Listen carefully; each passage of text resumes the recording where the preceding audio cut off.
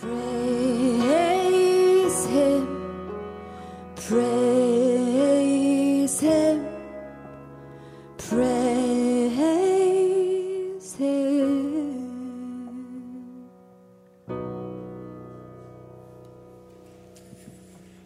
Well, good morning. Welcome again to Peninsula Bible Church. My name is Scott Grant, and I'll be bringing the word to you this morning. I met someone new who's here for the first time, Yvonne. Yvonne's from Australia and just is here. This is her first Sunday. Wave to everybody, Yvonne. Just make her feel welcome. And she's new. I'm not new. I've been here a long time.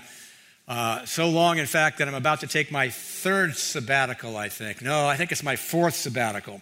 And so you won't see me in the next 2 months. I'm going to Camp PBC, and after that, I'm going to make myself scarce. So you won't see me until October, so I'll see you then. I'm looking forward to doing some few. I don't feel like I need one. I'm pretty alive, I think. I'm not tired at all, but the elders grant us pastor sabbaticals every 7 years, so I'm going to take one. And I'm going to study a little, read a little, fish a little, golf a little, spend some time with my family. We're going to go on a trip or two, so I'm looking forward to that. But I'm going to miss all of you, but I'll see you in October. So we're talking about patience today, and you're going to have a chance at the end of the service to answer the question, how is God teaching you patience? So that's the time we call Life Together. We're going to save a few minutes at the end, so you'll be able to come up and think about that. How is God teaching you patience? So Alex de Tocqueville, the French political theorist, observed everything that was happening in America back in 1835, and here's one of his observations.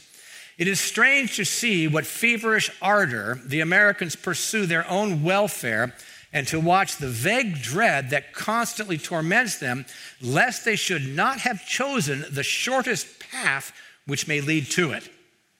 That's way back in 1835. In other words, he's observing everything that's going on in America, and Americans are obsessed with their own fulfillment, but it's like they can't wait for it. And this vague dread comes over them if they're not able to do things as quickly as they would like. In other words, Americans back then were worshiping efficiency. Now, I wonder what de Tocqueville would say if he were alive in the digital age about what's going on. I wondered what he would say about the Silicon Valley if he was alive here today and what kind of observations he would make. Things have gotten increasingly faster, but have we gotten any more patient? I don't know about that. So how do you feel about waiting on hold? How do you feel when the internet is really, really slow? And some of you can remember when we didn't have the internet. How do you feel about waiting in a long line for fast food? How do you feel about getting stuck behind a driver who has the temerity to go the speed limit? Maybe we could use a little more patience. In answer to all those questions, I say, I hate it. I hate all that waiting. I want things to go quickly. Then again, consider Jesus. If you know the Gospels at all, consider what you see of Jesus in the Gospels. He had to undertake the most important tasks in history, and he had a limited time to do them. But does he ever strike you as someone who is ever in a hurry? He's got 3 years or so. This stuff is important. He's got these 12 disciples. He's got to train them. How is he going to do that? Oh, let's get to it. There's this curriculum, man. We got to just get this all. No, he's just very relaxed about things. He takes things slowly. So that's Jesus. Now we're looking at patience today. Patience is a virtue. That's what people say. Patience is a virtue. But how many of us would consider that patience is one of our virtues? Patience also is a fruit of the Spirit. And so we learn patience as we learn to walk by the Spirit. That is, as we learn to open up to the work that the Spirit is doing in our lives so that we can bear the fruit of patience. Well, let's look at our theme verses for the summer, Galatians chapter 5, verses 22 and 23. But the fruit of the Spirit is love, joy, peace, patience, kindness, goodness, faithfulness, gentleness, self-control. Against such things there is no law. So those are our theme verses, and we're looking at patience. Patience being a fruit of the Spirit. Now, the first thing to say about patience is that God is patient with us, right? God is patient with us. And one of the ways that you know that God is patient with you is that you're still alive. Because if you look at the scriptures and if you understand the truth of what the scriptures teach about God's holiness and our sinfulness, we understand that none of us really deserves to be alive. And this is what the writer of Lamentations says in Lamentations 3:39. Essentially this, it's probably Jeremiah, and he's lamenting all over the place, but he's saying basically, in view of our sins, how does anyone actually have a right to complain?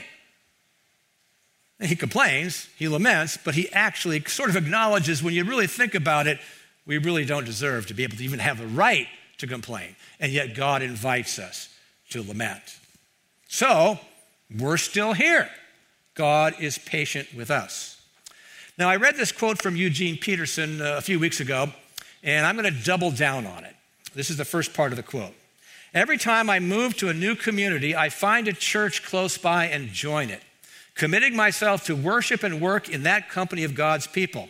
I've never been anything other than disappointed. Everyone turns out to be biblical through and through.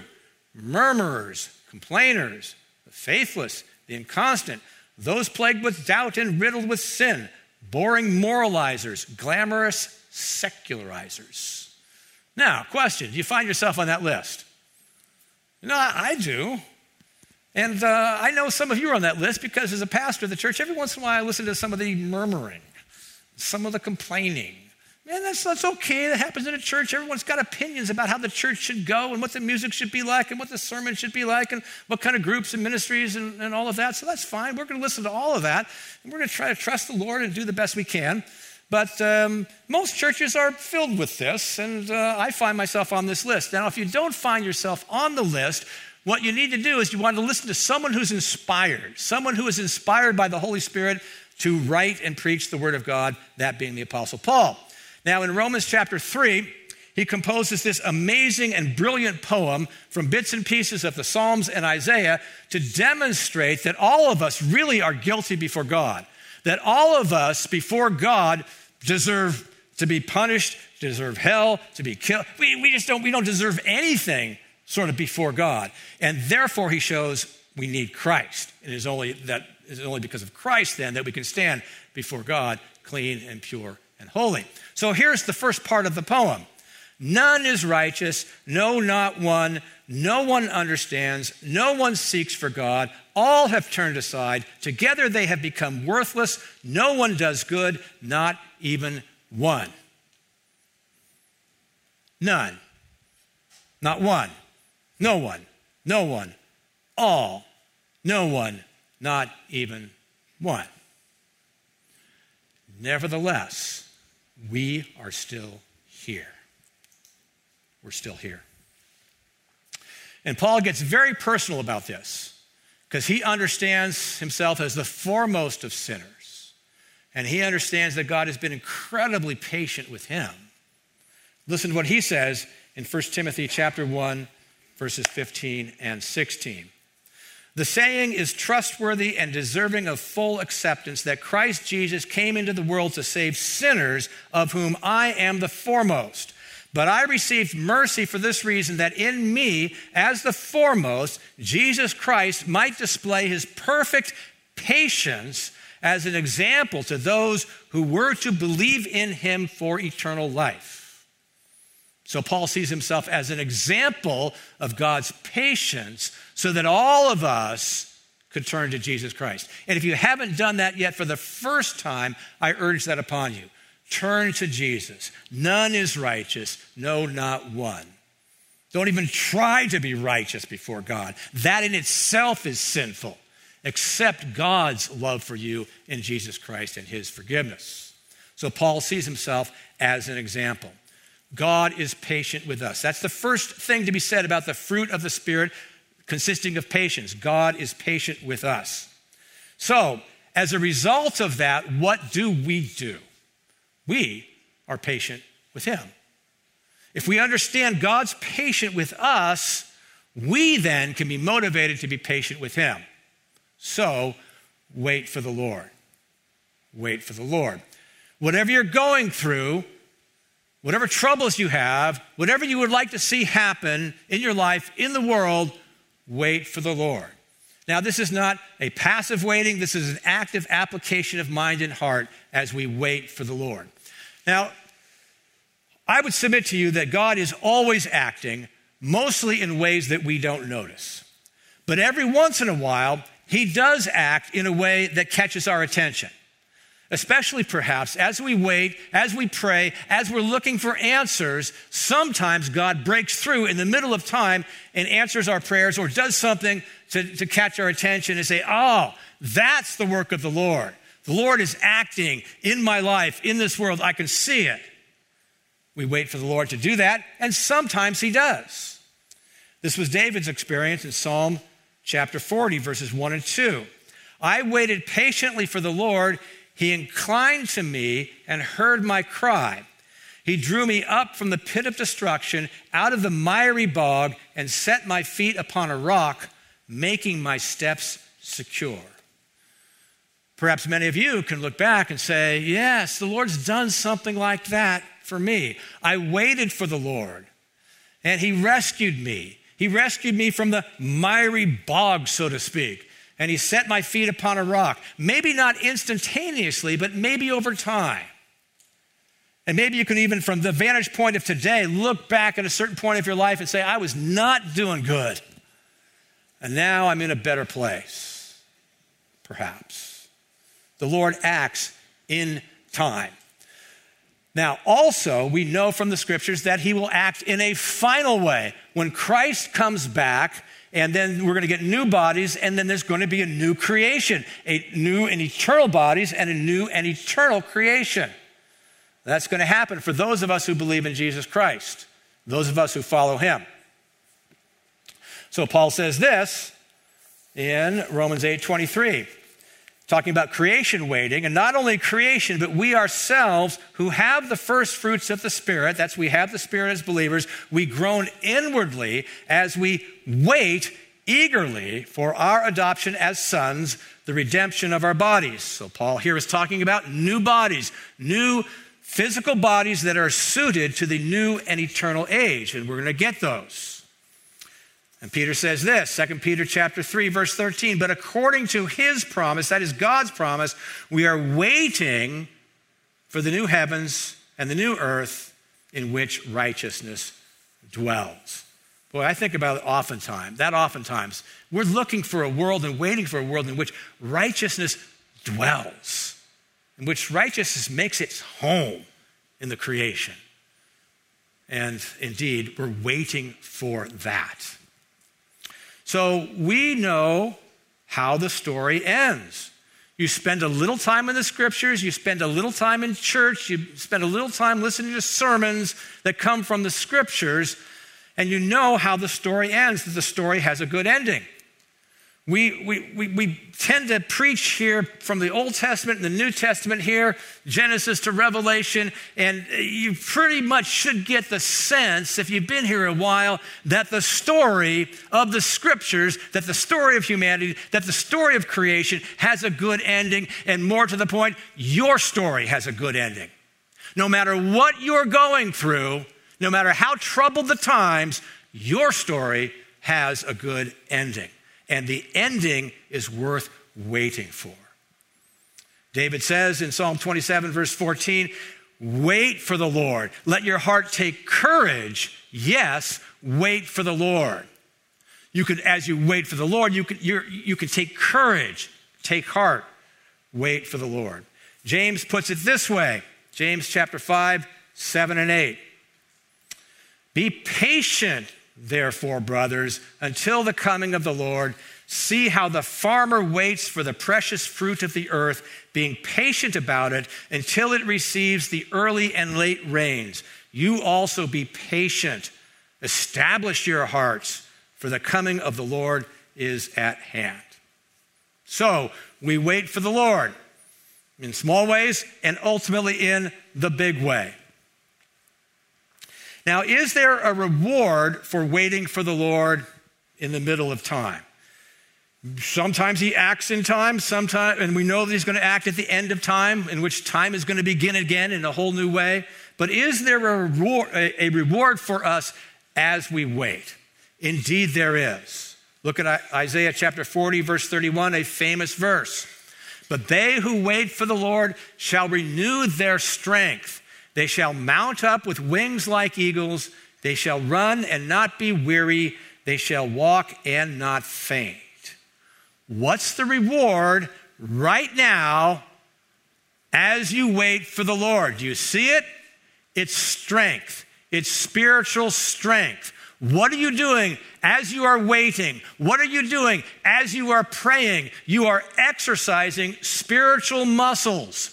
You actually are becoming stronger. The Lord is making you stronger spiritually as you wait for him to act. Pretty cool. Rewards all over the place. The big reward, of course, is at the end when Christ comes back. But to be strengthened spiritually in the middle of the story, that is a pretty cool reward. I was teaching a group of people who are training for ministry a few weeks ago. And after I taught, there was this Q&A session. And then one of them made this comment about what he saw in me. Now, it's interesting when you think about it, because do you really know how you come across? I was thinking about this. I really don't know how I come across. You inhabit your own mind and your own skin, and you're living and you're breathing, and you're talking, and there's body language and all this kind of stuff, and you really are not really aware of how you come across unless it's reflected back to you, unless someone says what they see in you. So I was teaching this particular group, and in the Q&A session, this one individual said to me, and he was asking why, but he said, "You seem to be a very encouraged person. You seem to be a very encouraged person." Now, my answer was this. Well, if that's true, I don't really know how I come across, but if that's true, I know that part of the reason for that is this. I know how the story ends. And I have steeped myself in the scriptures for decades. I've studied the scriptures. I've studied the stories. I've studied the big story. I've studied it. I've preached it. I've tried to live it. And I think maybe doing all that for all these years has some kind of effect so that I know where the story is going. I know where everything is going. So the scriptures, the biblical story, encourages me. I think that's part of the reason if I come across as an encouraged person. So God is patient with us, then we wait for the Lord. Is there anything else to say about the fruit of patience? Indeed, there is. We can be patient with others. Indeed, if God is patient with us, shouldn't that then motivate us to be patient with others? Look at 1 Corinthians 13:4, this famous chapter. Paul simply says this: love is patient. Now, when we read about all the fruit of the Spirit just a few moments ago, and the first fruit is love.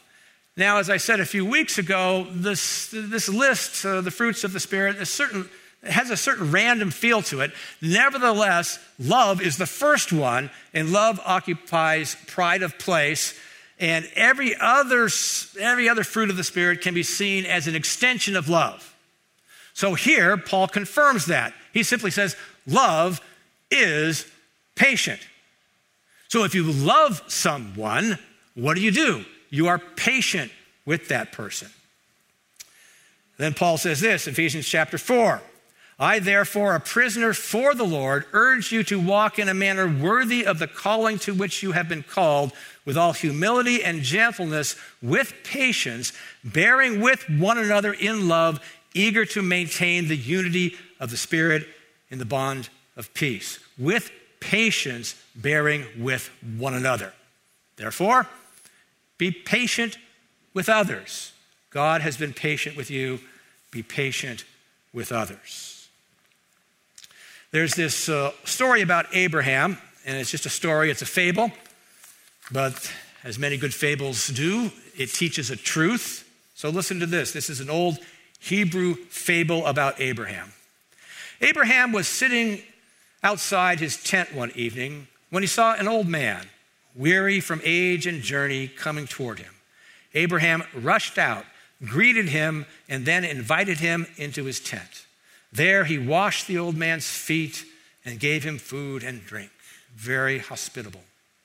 The old man immediately began eating without saying any prayer or blessing. So Abraham asked him, "Don't you worship God?" The old traveler replied, "I worship fire only and reverence no other God." When he heard this, Abraham became incensed, grabbed the old man by the shoulders, and threw him out of his tent into the cold night air. When the old man had departed, God called to his friend Abraham and asked where the stranger was. Abraham replied, "I forced him out because he did not worship you." God answered, "I have suffered him these 80 years, although he dishonors me. Could you not endure him one night?" If you meet someone who is alive and not dead, there is a very, very, very good chance that God has not yet given up on that person. Maybe you shouldn't give up on that person either. Jesus was patient with his disciples, wasn't he? He called these 12 men. That was one of his tasks, to train up these 12 men. And they were going to go make disciples, and hopefully that was going to change everything. But they didn't seem to be getting it, did they? Things didn't seem to be going well very often. In fact, toward the end, Jesus told them in the Gospel of Mark 3 times, "I'm going to be killed, and I'm going to rise from the dead." 3 times. I'm going to be killed, and I'm going to rise from the dead. They didn't get it. They didn't understand it. In fact, the 3rd time that he said that, in the very next verse, we read that 2 of his disciples came to him and said, "We want you to do for us whatever we ask." Huh? I'm going to be killed. I'm going to rise from the dead. We want you to do for us whatever we ask. And when Jesus was crucified, they were shocked. When he rose from the dead, they were shocked. Point. Jesus was patient with them. And it can be argued that because Jesus was patient with them, that we're the result of that. Because Jesus was patient with them, and indeed, they went out and they preached the gospel, the Spirit came upon them, they made disciples, those disciples made disciples, and so on, and so on, and so on, until here we are today. Jesus was patient with them.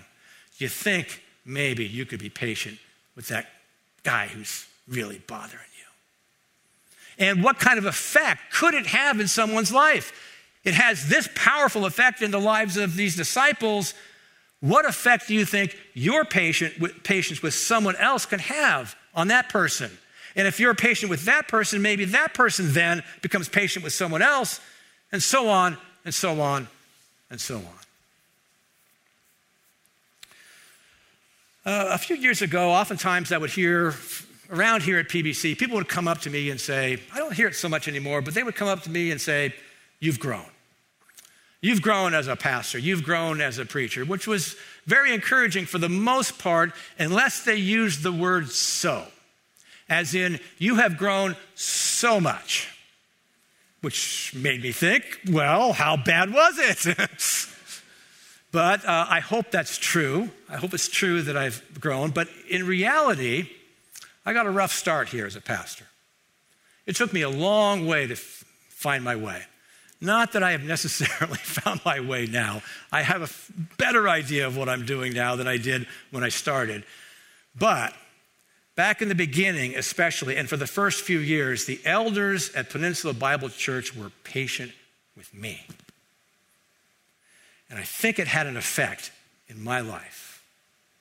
And maybe if I become a more effective pastor, if I become a more effective preacher, it's had an effect on your life as well.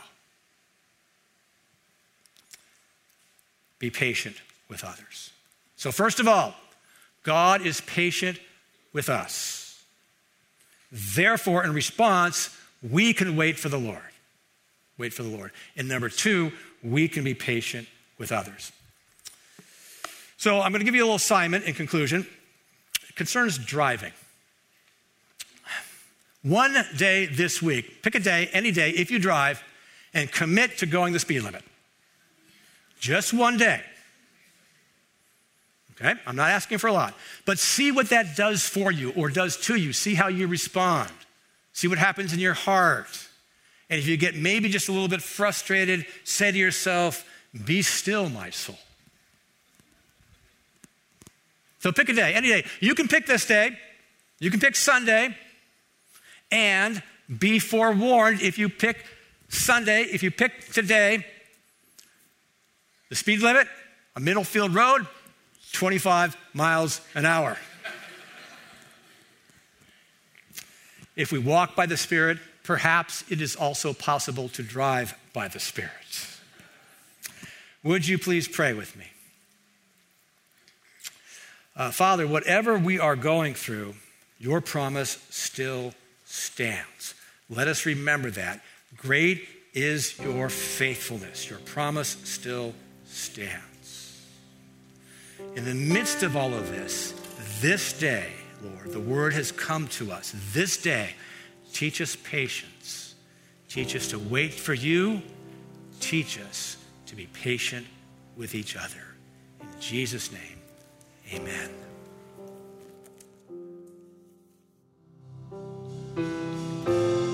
Your promise still stands.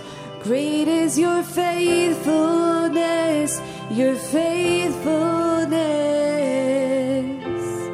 I'm still in your hands. This is my confidence.